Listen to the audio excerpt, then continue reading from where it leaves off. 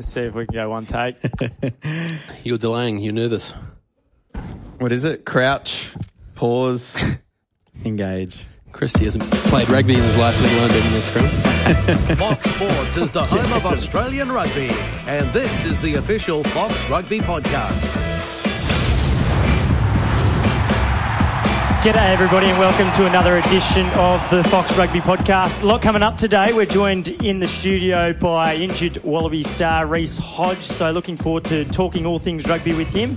And as always, my colleague Sam Worthington from foxsports.com.au. How are you, mate?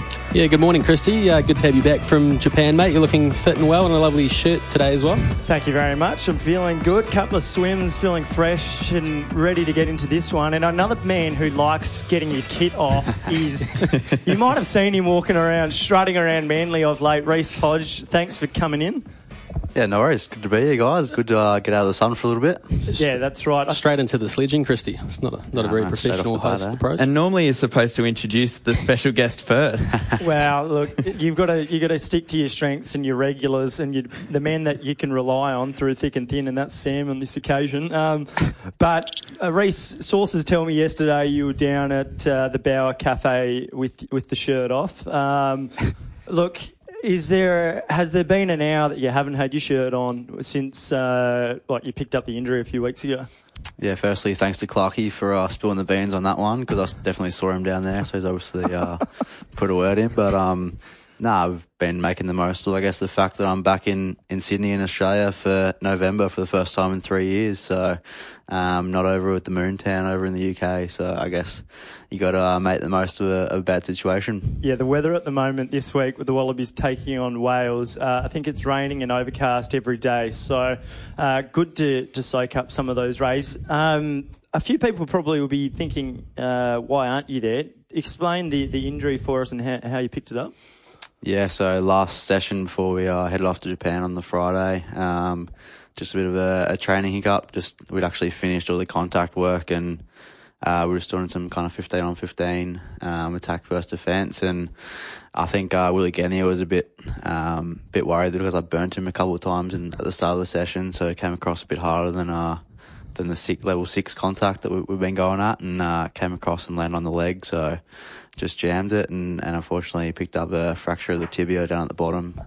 So just went in for an op a couple of weeks ago now. Had a screw put in the tib and a bit of a clean out of the ankle from an old injury. So hopefully she's good to go for Super Rugby next year. So how long are you going to be out for, do you think, before you can start running and have contact? They're hoping back full training by kind of mid-January at the latest. So I guess could be worse. It's only kind of 3 months prognosis at the moment, so I guess good chance to take a bit of a forced rest for a few weeks and then get back into it and get into the rehab. It's normally the forwards injuring other blokes at training, isn't it? But Will Guinea this time, is there someone bloke on the just about as well? Exactly. Is there someone notorious for injuring people at training amongst the rebels of the Wallabies? I wouldn't say a person in particular. I think what's been notorious lately is Leichhardt Oval. They're naming it Like Hurt. Right. There's been a few injuries there. I guess on the Friday or the Thursday actually before me, we lost Gus Cottrell to an injury there. Isaac Rodder had some stitches put in on the Friday, and the previous year before we head off, that was the session that Carmichael had the concussion and Bernard got his ribs slotted, so missed that first test against Japan. So I think we'll be steering clear of Leichhardt next year before the tour. Of course, you've been at the Rebels for a few years now, but you're very much a Manly boy growing up. Has it been nice to be back home and a bit of mum's cooking while you're getting around on the crutches? Yeah, exactly right. I think you don't get to experience it and appreciate it too much these days. I'm living on my own down in Melbourne, so to have mum looking after me and making sure I'm comfort eating has been good the last few weeks, and hopefully it can continue for a few more. I'm talking to Dave today to see when he wants me back, so we'll see how that goes. All right, a lot coming up on the Fox Rugby podcast, and we'll talk all things Bledisloe and Wales in just a moment. You're listening to the Fox Rugby podcast. So, Reece, the Wallabies and All Blacks a week ago played in Yokohama. You, of course, weren't there. A 37-20 loss for the Wallabies, which meant that the All Blacks had a series clean sweep. Firstly, how difficult was it for you watching from afar?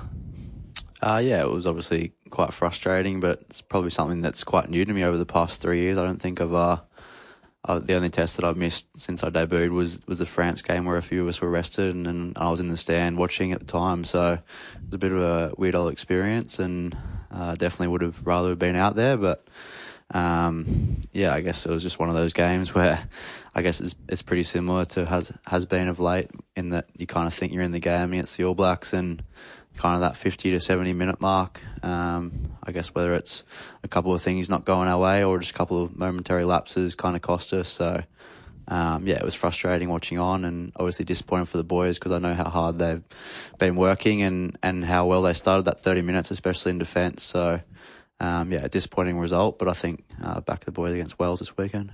Yeah, there definitely were some defensive improvements for a lot of that game, weren't there? What did you notice? Were there some tactical tweaks that Nathan Gray and the guys were working on for that?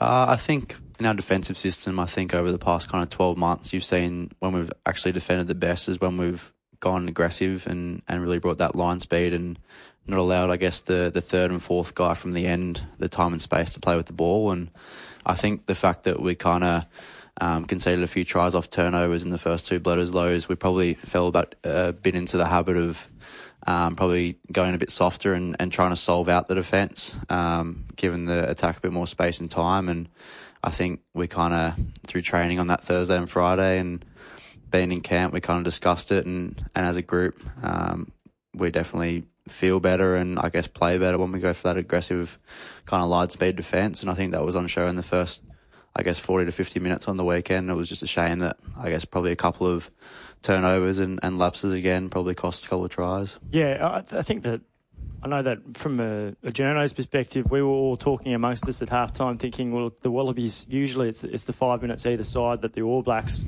put the hammer down and they score points, which is what they did in Sydney and in Auckland, to skip ahead and then eventually go right clear and beyond. That wasn't the case though in Yokohama. The Sefanai Valu scores late, so that's great momentum going into half time. And then the next 10 minutes after half time, the Wallabies actually kind of dominate, but only get a penalty on the board. Rob Simmons going over the line, unfortunately not being able to put the ball down. But so clearly some improvements there. I think the defence, the All Blacks scored a couple of tries in the first half, but that came after some sustained long periods of good defence from the Wallabies. What do you think it is, though, that the All Blacks just have that ability to go in that last half an hour to really take and hammer home the advantage? Can you feel the momentum shift when you're on the field? I don't know if it's necessarily a momentum shift. I think we've talked a lot about this at the Rebels. I think the fact that possibly because we haven't had much success over the kind of past decade in those crunch moments, I think a lot of it is mental. I think obviously they've done it so many times that they're going to back themselves and be confident that if they, I guess, stick to what their game plan is and what they've been doing for the first sort of 50, then eventually the other team will crack. And we're obviously trying to combat that and make sure that we're not the team to crack and we're the team to crack them. So I think it's definitely trying to create the habit of winning and winning those big moments in games that we're trying to get through. And at the moment, unfortunately, it's not quite going our way. But I guess building on from that last Bledisloe test last year, I think in those crunch moments we were a lot better and we learned our lessons from that Dunedin game. So it's obviously disappointing for, I guess, to go backwards in those big moments this year. But I think it's something that if we can work on and really nail, I guess, in the three remaining tests this year and going into the, I guess, Rugby Championship next year, then it's going to stand us in good stead for the World Cup. Yeah, you're a young bloke, 24. Like you grow up, and I'm pretty young myself. You grow up and you see the All Blacks have dominated for so long. Sure, there's a couple of really experienced guys there like Will Genier and now AAC back in the frame, but even them, they haven't tasted success. Does that start to filter through, thinking, geez, it's been a long time since you can remember a win, let alone a series win over the All Blacks?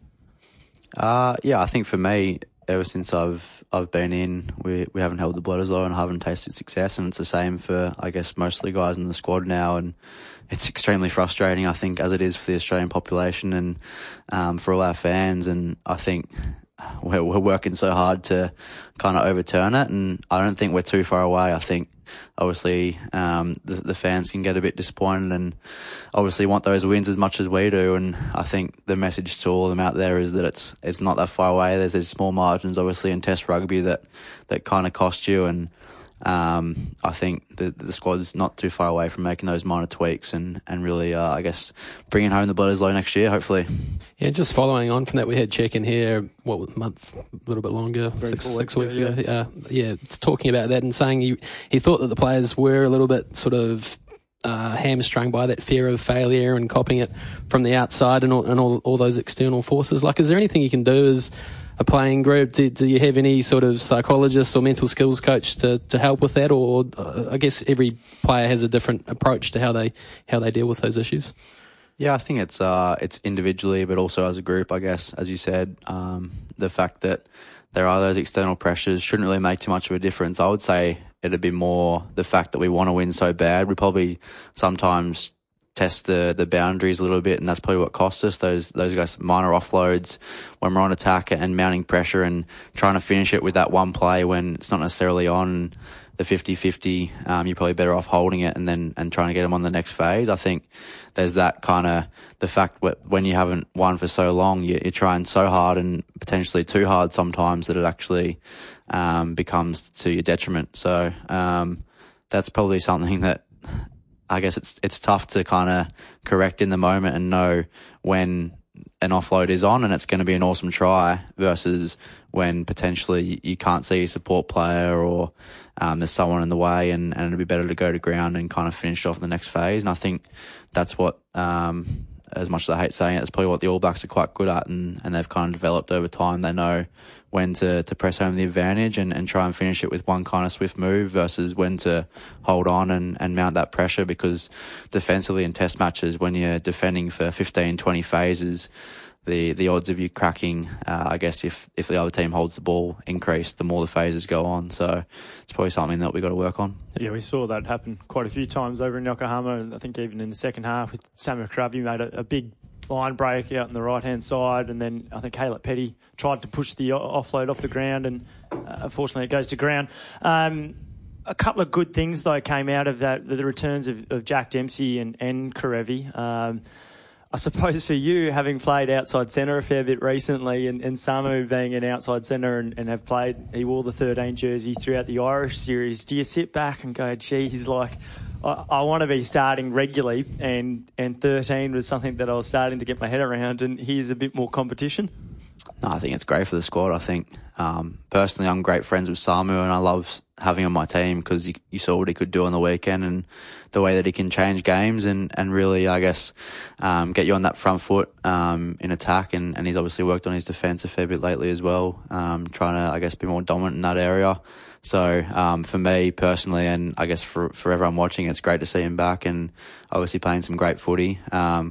I think we've talked a lot about the competition with the squad and the fact that guys who have played kind of 20, 30 tests sitting on the bench is a good thing for the team and the squad as a whole. So it'd be very selfish for me to say I want to be out there and say to him, and why can't he be on the sidelines? So he's had his fair share of injuries this year, and it's great to see him back, and hopefully he can finish off the last 3 tests with a bang. Yeah. One of your great assets is your versatility. You probably get sick of journos asking what's your favourite position, etc., etc. But was it nice to have that extended run at outside centre? Obviously a shame that Samu and Tavita were out, but did you get into a bit of a rhythm playing there? And then how do you see that going forward in terms of your positions?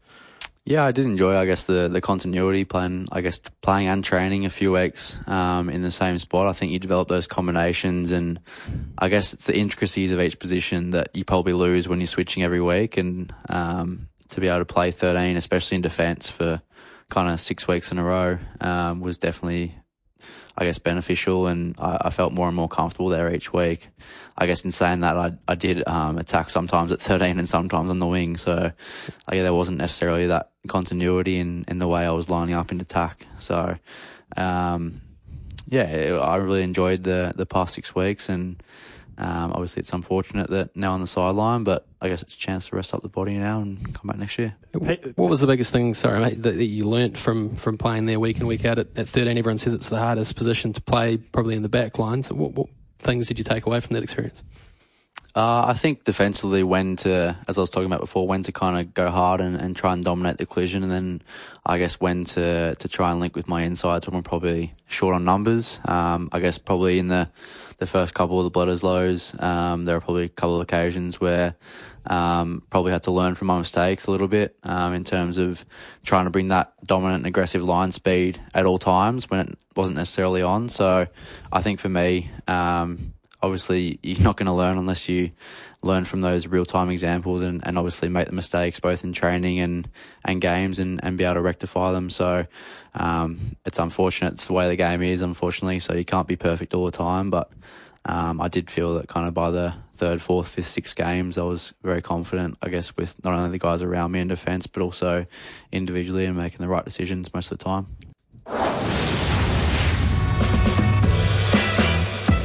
You're listening to the Fox Rugby Podcast.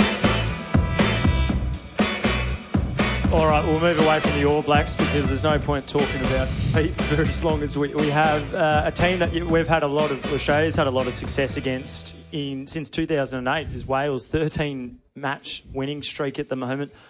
What do you put that down to?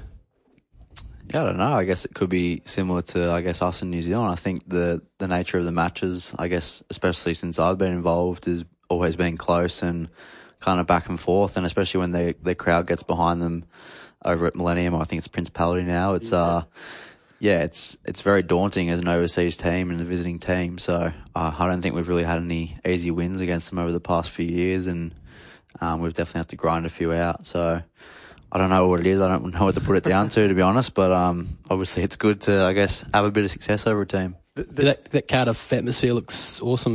Where does that rank in terms of the best stadium experiences that you've had in your career so far?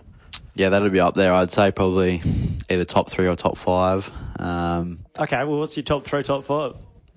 Well, see, I think Manly Oval. Yeah, Manly Oval. That's one. I think it's a bit of a double-edged sword. I say this to people. I think the best experiences I've had overseas are when we're losing, because they're obviously getting behind their home team and it's louder and a better atmosphere. So I would say Murrayfield last year would have been up there, and the year before when we kind of came home and won at the end. Twickenham's obviously probably in the top 5 as well. I think last year especially when they had the chance going towards the end of the game. But even Pretoria when it's packed is pretty hard to beat as well, and Port Elizabeth this year was pretty amazing as well. So I think Australian crowds probably need to pick up the noise a little bit to match some of the, I guess, parochial overseas crowds that we get. And I think it's an absolute pleasure to play over in the UK and Europe and see how they get behind their team and try and lift them up when they're down and try and ram home that advantage when they're in front. I forget who it was, but it was a former Wallaby international anyway who said that often I think visiting teams, they don't feel like they're necessarily playing away because the Australian audiences don't tend to have those songs like the Twickenham faithful do, or up in Scotland and the singing and the chanting that goes on there. Did anyone catch the young man throughout the Welsh national anthem just adoring his beer? That was pretty good. What's your favourite drop? Jeez, I'm not a huge beer drinker, to be honest. Yeah, I don't know. I might have to think about that one and get back to you. That was a great little video, though, wasn't it? I've seen you looking at a half-full schooner in that sort of way at around 2 a.m, Christy. You get pretty loving towards your alcohol. I think everyone does it. Sometimes it's a bubbles as well, but that was gold, and I'm glad that one did the rounds. So Wales this weekend. What do you expect the Wallabies to go into the match? How do you think that they'll go? Clearly, there's been a lot of pressure, probably internally, but especially externally. 3 from 10 the Wallabies are this year, so clearly not good enough. But the Wallabies, though, they'll probably go in there with a lot of confidence, given the success that they've had over Wales in recent years. Yeah, I think so for sure, and I think to be able to take, I guess, a lot of that first half performance last week into this week. And obviously, as you said, we've, I guess, had the wood over Wales over the past few years. It's not going to mean too much once we get into the game, but the fact that we can go in with confidence as a squad, really try to, I guess, kick off the game well and get that confidence going is definitely a positive for us. And I think we'd be definitely try not to do too much. I think obviously when you're striving for that win, as I said before, you're trying to push those passes and try a bit too much sometimes. So I think if we just go in and back the way that we played last week and the little, I guess, improvements that we've made and try and maintain those improvements, then it's going to go a long way to getting us the win. Czech was experimenting a fair bit with the back line, particularly throughout the rugby championship. Did you feel playing outside centre that the side was a bit more comfortable when Bernard came back at 10?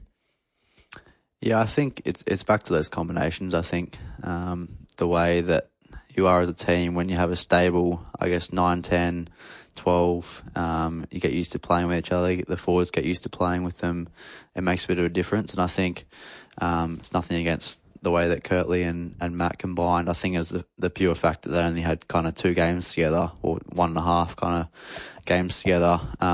I would say probably the team feels a little bit more comfortable with Nutt at 10, just purely because of the fact that he's been there so many times before, and it's that familiarity. So it's tough for me to comment on who I guess necessarily prefer playing outside of, but with a core group of 10s and 12s with Nard, Matty T and KB, you're pretty well looked after there, and I think they're all capable of directing the team around the park and really, I guess, taking control of the team as a 10 and 12 should. The spring tour, a great chance for team bonding, of course, and building those connections. Less than a year out for the World Cup. Your highlights from spring tours, and who did you get roomed with over in last year's tour? Oh, geez, looking back, I think I was with Carmichael last year, right. So it was good entertainment value and good roomie. He's quite a deep thinker, isn't he? A bit of a philosopher, Carmichael, on Twitter. Did he have any pearls of wisdom for you? Yeah, he's a deep thinker. He's also a bit of a comedian and has a bit of a laugh. So there's that good balance, I guess, as a roomie. You don't want to be too serious all the time, or sometimes you want to just chill out to yourself and kind of have a bit of space as well. So it was a good dynamic there. It was a good roomie. David Pocock's been causing a real sensation with some of his African music around the traps when I was covering you guys in Brisbane. I think Brandon Payangamosa was loving his African music. Is he still delivering that? Yeah, I haven't actually roomed with Poe. I think the Islander boys usually get on the speakers on the bus and training, so we don't really get to, I guess, experience too much other music. But I think Poe, I guess, obviously is Zimbabwean roots, and I guess getting into the African tunes is sort of a bit of a crossover to what some of the Islander boys like as well, a bit of upbeat and tribal music. So it's actually really enjoyable to hear it on the bus and get a bit different to the old top 40 that you usually hear from back here in Australia. So it's really good. If there's someone that you don't want to room with, who would it be, or who's the worst that you've had? Well, usually boys are saying like snorers at the top. Like you don't want snorers, especially the loud ones. But I'm actually a pretty heavy sleeper, so I sometimes get paired up with the snorers, and I actually go all right. So I wouldn't say there's really anyone that's on the no-go list for me at the moment. I haven't really come across too many bad ones, which is good. That's a real strength. That's got to help your selection case if you're willing to room with anyone. Even who's the worst snorer reputation-wise in the Wallabies? I think Taft's got the reputation as the worst snorer, but I've successfully roomed with him a couple of times. So yeah, come at me, other snorers. You're a dream, coach's dream. So Taft coming back actually, as well as AAC, Adam Ashley Cooper. Two opposite ends of the spectrum there, with Adam Ashley Cooper, 116 tests, 34, and a youngster, Jordan Pataya, coming in who's 18 and yet to make his debut, but in line to be the third youngest Wallaby of all time should he make his debut on this spring tour. What you would have come up against Jordan, but what do you think of Adam's return, and what could he add to the Wallabies? Yeah, I think it's great that he's back. I think, speaking of Jordan, I guess wisdom and experience and that Adam can share with Jordan is going to be awesome for him. I think you'll probably see the benefits next year in Super Rugby. I think he's just going to go from strength to strength. And it's just amazing to look at him as an athlete, as an 18-year-old, and how physically developed he is and how much skill he has. And I guess the possibilities are endless for him. And I'm looking forward to see him as an Australian player, an Australian fan, to see what he can do. Hopefully if he gets a chance this tour, or even just from a learning capacity, and to be able to take that into Super Rugby next year will be awesome. And I think Adam's an integral part of that. Yeah, and you made your test debut against the All Blacks coming off the bench, and Adam got injured early in the game, very early, I think inside the first 10 minutes or so. Throughout that, so clearly you didn't take the field with him, but throughout that week and those couple of weeks leading into the Bledisloe, what did you what did Adam pass on, or was there anything in particular that stood out? Yeah, I guess the fact that it was a bit of a crossover there with me coming on for him, and all my tests following that, he wasn't there. I guess probably didn't have too much of a chance to kind of go up to him and be as much of a sponge as I would have liked, but just watching him in action and the way he went about things at training was pretty awesome for me to watch. Obviously, I was a rugby fan before I was playing at this level, and to be able to play with guys like him who I admired and looked up to on TV and training on a daily basis was an awesome experience when I first came into the squad. And I guess, like I've tried to do with people like Quaid and Bernard, previously playing 10, to be able to kind of soak up as much knowledge and, I guess, firsthand watch guys like AAC train day in, day out was awesome for me. And hopefully I've been able to take a little bit from the way he played the game. Just sticking with the back line there's some real speedsters in the Wallabies camp at the moment, with like some Marika and Sefer and Jordan and those guys. Who's the quickest, do you reckon, kicking about in the Wallabies at the moment? Have you done any testing lately? Yeah, Marika hands down. I think when we get the GPS reports after every training, usually the boys are kind of hovering the low to mid-9s, and he's always hitting that 10 mark, metres a second. So, yeah, he's definitely the quickest. That's right, because when we were in Yokohama, and Sefer was named on the Thursday for his first test in a year, which was great to see. And, of course, he scored the opening try for the Wallabies in that test match. He was rather softly spoken, and he said that he had run the 100 previously at 10.5 seconds, which is lightning. But he said that, Marika was the quickest. I don't think anyone believed him, because 10.5 is rapid. Yeah. But that's serious gas. And the Wallabies do need some of that speed out in the fringes. You look at Rieko Ioane for all the Blacks and what he can do when he's given a bit of space. So hopefully... He was no match for Cam Clark, though. He bloody caught him down pretty easily at Super Rugby level. True. Yeah. Down at Brookie. Unfortunately, you wouldn't have been there, but Reece, but that was something to witness, actually, wasn't it? Yeah. And what about in the gym, mate? Who's pushing the biggest tin? Obviously, the forwards probably have that covered. Yeah, I think the forwards, we usually kind of split for gym, so we don't really get to witness the big lifts that they always talk about afterwards. But I think Scotty Seo and Alan kind of pride themselves in the gym, but Taniela would be probably hard to go past for king of the gym. Does anyone surprise you? Like anyone that punches above their weight? I'm trying to think. Will Genia loves a bench. I don't know how he goes with the squat and deads and everything like that, but put him on the bench press, he's definitely punching well above his weight there. So, yeah, big chest. I'll give you a rap there, Willie, if you're listening. Thanks for injuring me, but I'll give you a rap anyway. Nah, I shouldn't talk about him injuring me, because he felt pretty bad at the time it happened, and obviously it's a part of training and part of the game. So, yeah, you're right, Willie. Okay, before we move on to touching upon next year with Super Rugby, so this week, what do we think's going to happen? Maybe start with you, Sammy. Wales have much improved this year, a slightly different style of rugby under Warren Gatland. Attacking a little bit more. George North back into some serious form. Gareth Anscombe played 10 on the weekend and is pushing Dan Bigger for selection. Where do you see the game being won and lost, and who might come out on top? Yeah, it's interesting. Wales have taken a bit of a different approach to this year. Like normally they play a Southern Hemisphere team straight away in November. So like they'll play a South Africa, Australia, All Blacks, and they have to come in cold a little bit in November, and traditionally I think they've lost that opening game and then struggled from then on to get any momentum. So this time they picked out Scotland, or said we'll play against you, and managed to knock them over. So they're feeling pretty confident about their chances, I think. So that's probably quite a good move on their part. But look, I think history shows that if the Wallabies play at their potential, they do have what it takes to get the job done. And I think most of the guys are available. Unfortunately, are injured, but I think everyone else has got a pretty clean bill of health. Adam Coleman back. Yeah, exactly. So, and I think scrum time, that's going to be a great battle. I think the Wallabies have shown that with Taniela in the mix there, that they can get the better of opponents. So yeah, look, I think if they play to their potential, no reason why they can't continue that streak for the poor old Welsh. They'll be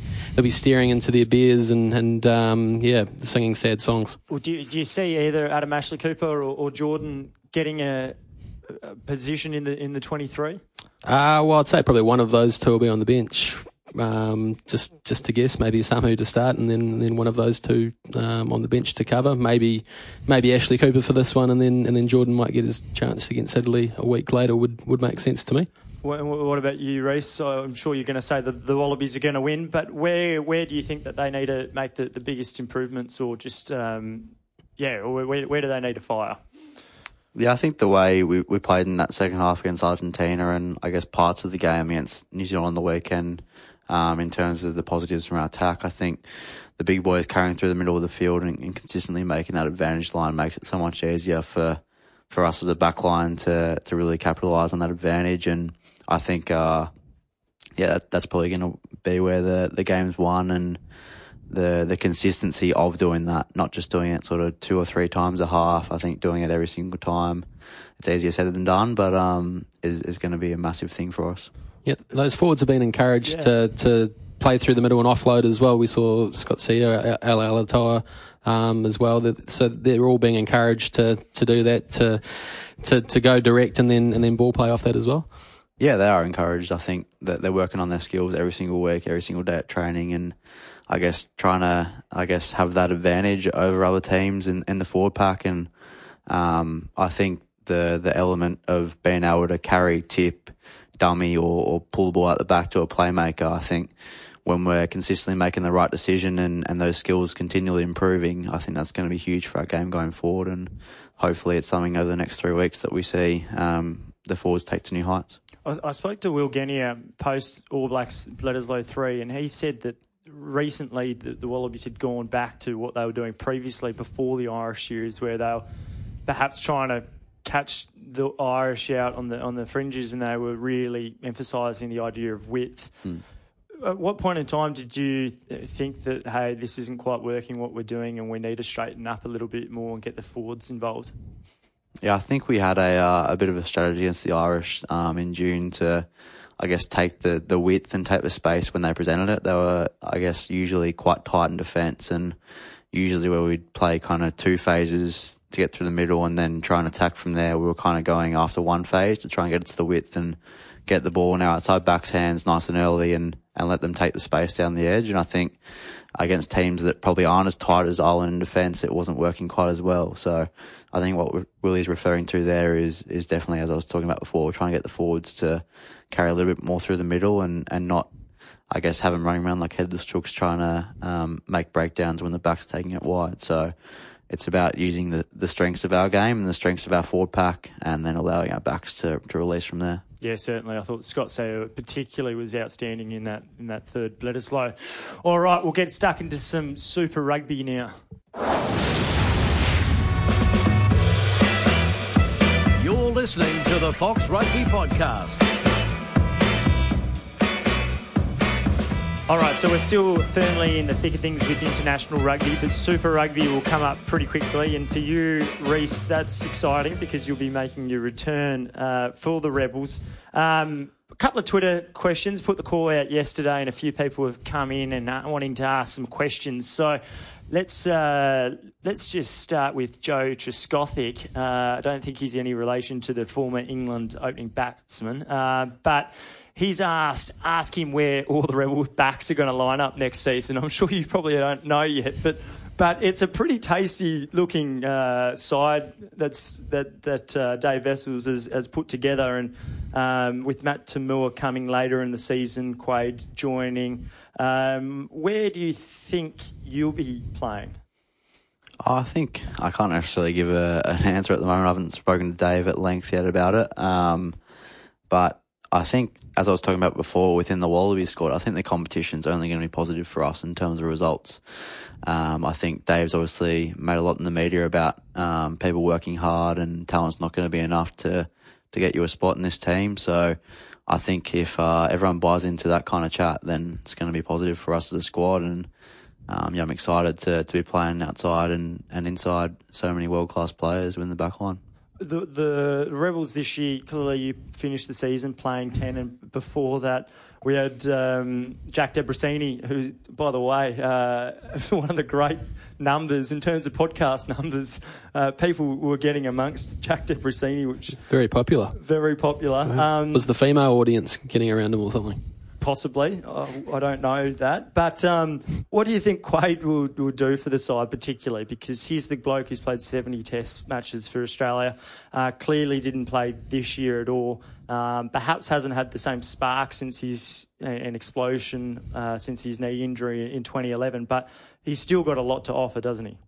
Yeah, for sure. I think we talked a lot about, I guess, the experience head that he's going to bring to the squad, and I guess talking about those big moments in games that probably cost us against the All Blacks in the Bledisloe. He's someone that's experienced 70 games worth of those at the highest level, as well as more than 100 at Super Rugby level. So despite his talent, which is obviously great for us as a team and a back line, just being able to, I guess, lean on that experienced head and have him, I guess, mentor some of the younger and less experienced guys in our squad in terms of how to get the best out of them, then it's going to be positive for us as a team. And personally, I can't wait to play outside Quade.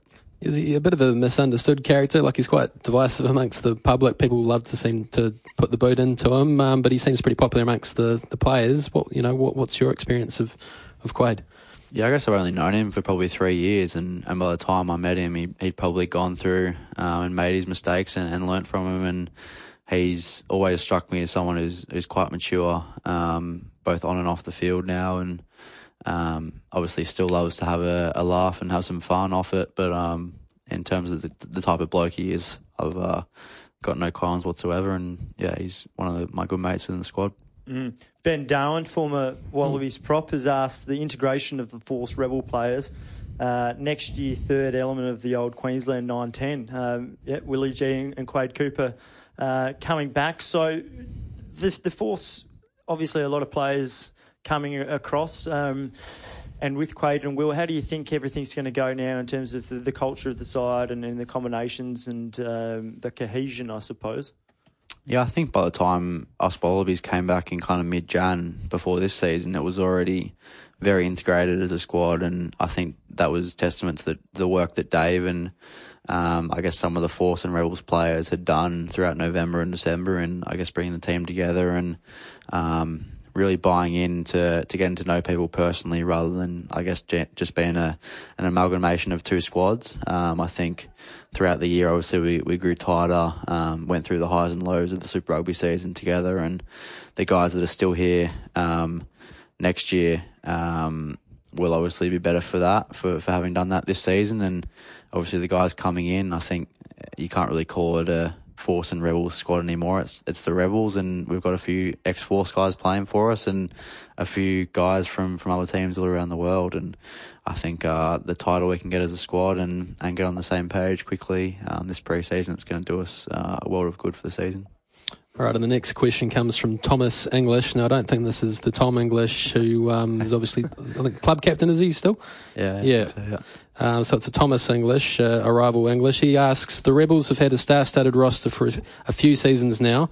How do they convert that into on-field success? I think we've had, obviously, quite a few stars come through the squad, and we've definitely had the firepower to get the results. But I think if you look at the squad over the past kind of few years, it's still been very young, and I guess what you would class as inexperienced at both Super Rugby and Test level. So I think the fact that we've got guys now who are still young but have got that experience and know, I guess, what works and what doesn't work at Super Rugby and Test level, I think that's going to be beneficial for us going into next year. And I guess having some of those mature, older and experienced heads as well amongst some exuberance and youth is going to be good for us, and both in terms of the way we play the game and the results we kind of get. So, yeah, I'm pretty excited for next year. Yeah, and you personally, you're pretty young, but you've had a lot of experience under your belt already. Do you find yourself having more of a voice, more comfortable around trainings and meetings to contribute and help lead the way? Because there's, guys are coming through at like 18, 19, aren't they? So I guess you can play a part there. Yeah, for sure. I think coming in, I was very daunting coming in as a kind of 19, 20-year-old into a professional setup, and you very quickly realise that the guys that you think are experienced and old are only sort of 22, 23, 24 anyway. So I guess it's the nature of the professional game these days. It's getting younger and younger, the entry age, and I guess if you're good enough, you're old enough. So I guess for me personally, I've obviously experienced a fair bit over the past few years, and tried, I guess, help the young guys out with that and try to be more of a leader within the squad. And I guess the past couple of years at the Rebels and Wallabies have tried to, I guess, learn as much as I could off the older heads and the, I guess, main leaders in the squad, and try to, I guess, make that transition from one of the guys that's learning to someone who can start teaching.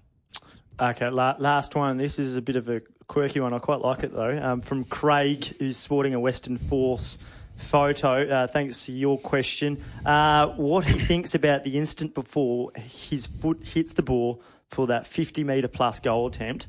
What tips, other than practice, should he give to young aspiring kickers? Good question, Craig. Yeah, so for me... because the stories from you slotting him from 70 at Manly over were infamous. Firstly, was that true? Yeah, it was a bit windy, but it was true, yeah. It's on video, Christy. You can see it. It's not bloody Photoshop.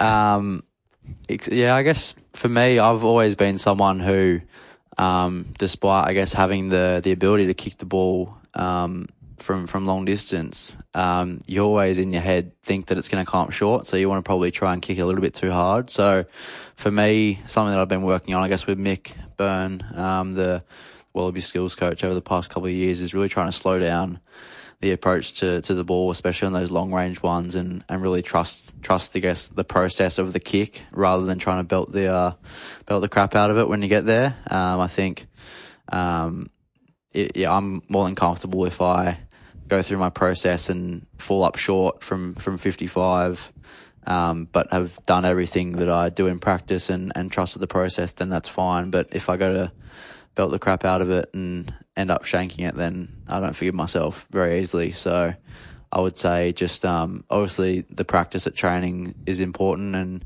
being able to get into a rhythm that you can trust come game day, and then just trusting it once you get there and not trying to do too much.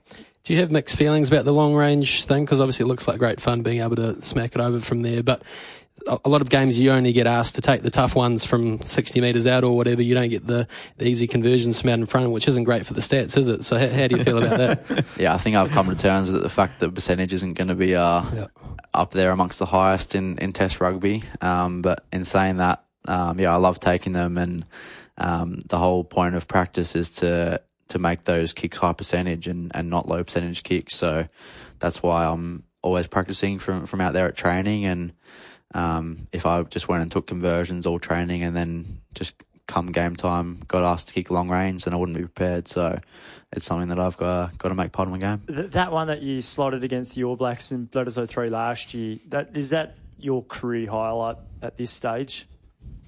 Yeah, I'd say so. I think winning the game, I guess a couple of minutes after that was probably more of a career highlight, but personally, it was a pretty rewarding moment. I guess I talked a lot about after that game the fact that I probably hadn't held up my end of things from actually putting long range kicks over up to that point. So I'd had a fair few attempts, but not many successful. So to be able to, I guess, land that goal at that time and help us get the win was pretty special.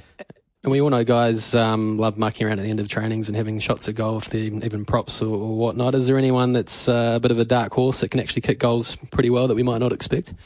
Yeah, Yeah, Izzy Folau actually hits him pretty well. He's had a couple of attempts in Super Rugby, hasn't he? Yeah, I think he has, yeah. But before he kind of had this period off for family reasons, Luke Hunt too, he actually hits him quite well as well. So watch out. You never know, maybe third string at the Reds next year. Possibly. He's a big, he dabbles in his music too as well, Luke Hunt, so he seems like a jack of all trades, really. Absolutely. You touched upon Mick Byrne there in terms of your process. A lot of people probably, they always want this success, immediate success, and he's a bloke that's come over from, well, obviously he started in Australia, but he spent more than a decade with the All Blacks, and New Zealand rugby loves Mick Byrne.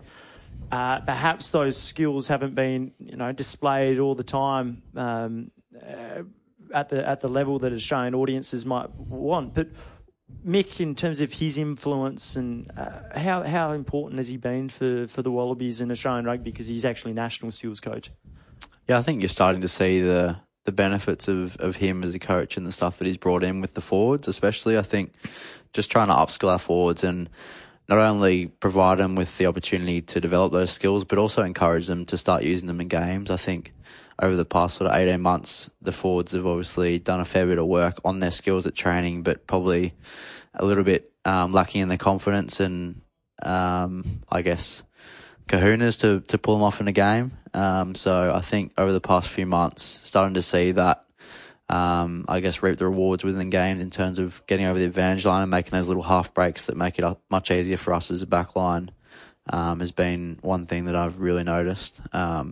But also I'd say the backs, probably just the ability to put in those attacking kicks on the edge. I think it's probably something that we still aren't using as much as we practice and much we'd like in games, but just being able to, I guess, identify when the fullback comes up or there's a bit of space in behind for those kind of little grubbers and little chips and kind of little cross-kick dinks that we can kind of run onto. I think just developing that in our game has been awesome for us to add to our repertoire. But also, I guess the next step is to be able to actually implement and successfully in games. Okay. The final part of that Craig question, last one. Craig's got a two-part question. He does. Reece needs to get to lunch, Craig. Come on, mate. Reece needs to get his Melbourne Cup bets on. Double dipping here. Last one, NFL. Are you an NFL fan? Not huge, but I'll watch it occasionally. Okay, well, there we go. That was a short and That's sharp. all. Yeah. I liked that. That's about as much I can offer on NFL as well. Craig's part one was much better than part two. Much better. All right. Well, Reece Hodge, thanks very much for coming on the Fox Rugby pod. And Sam, as always, thanks for your company. Look forward to recapping it all come this time next week. And that's a wrap.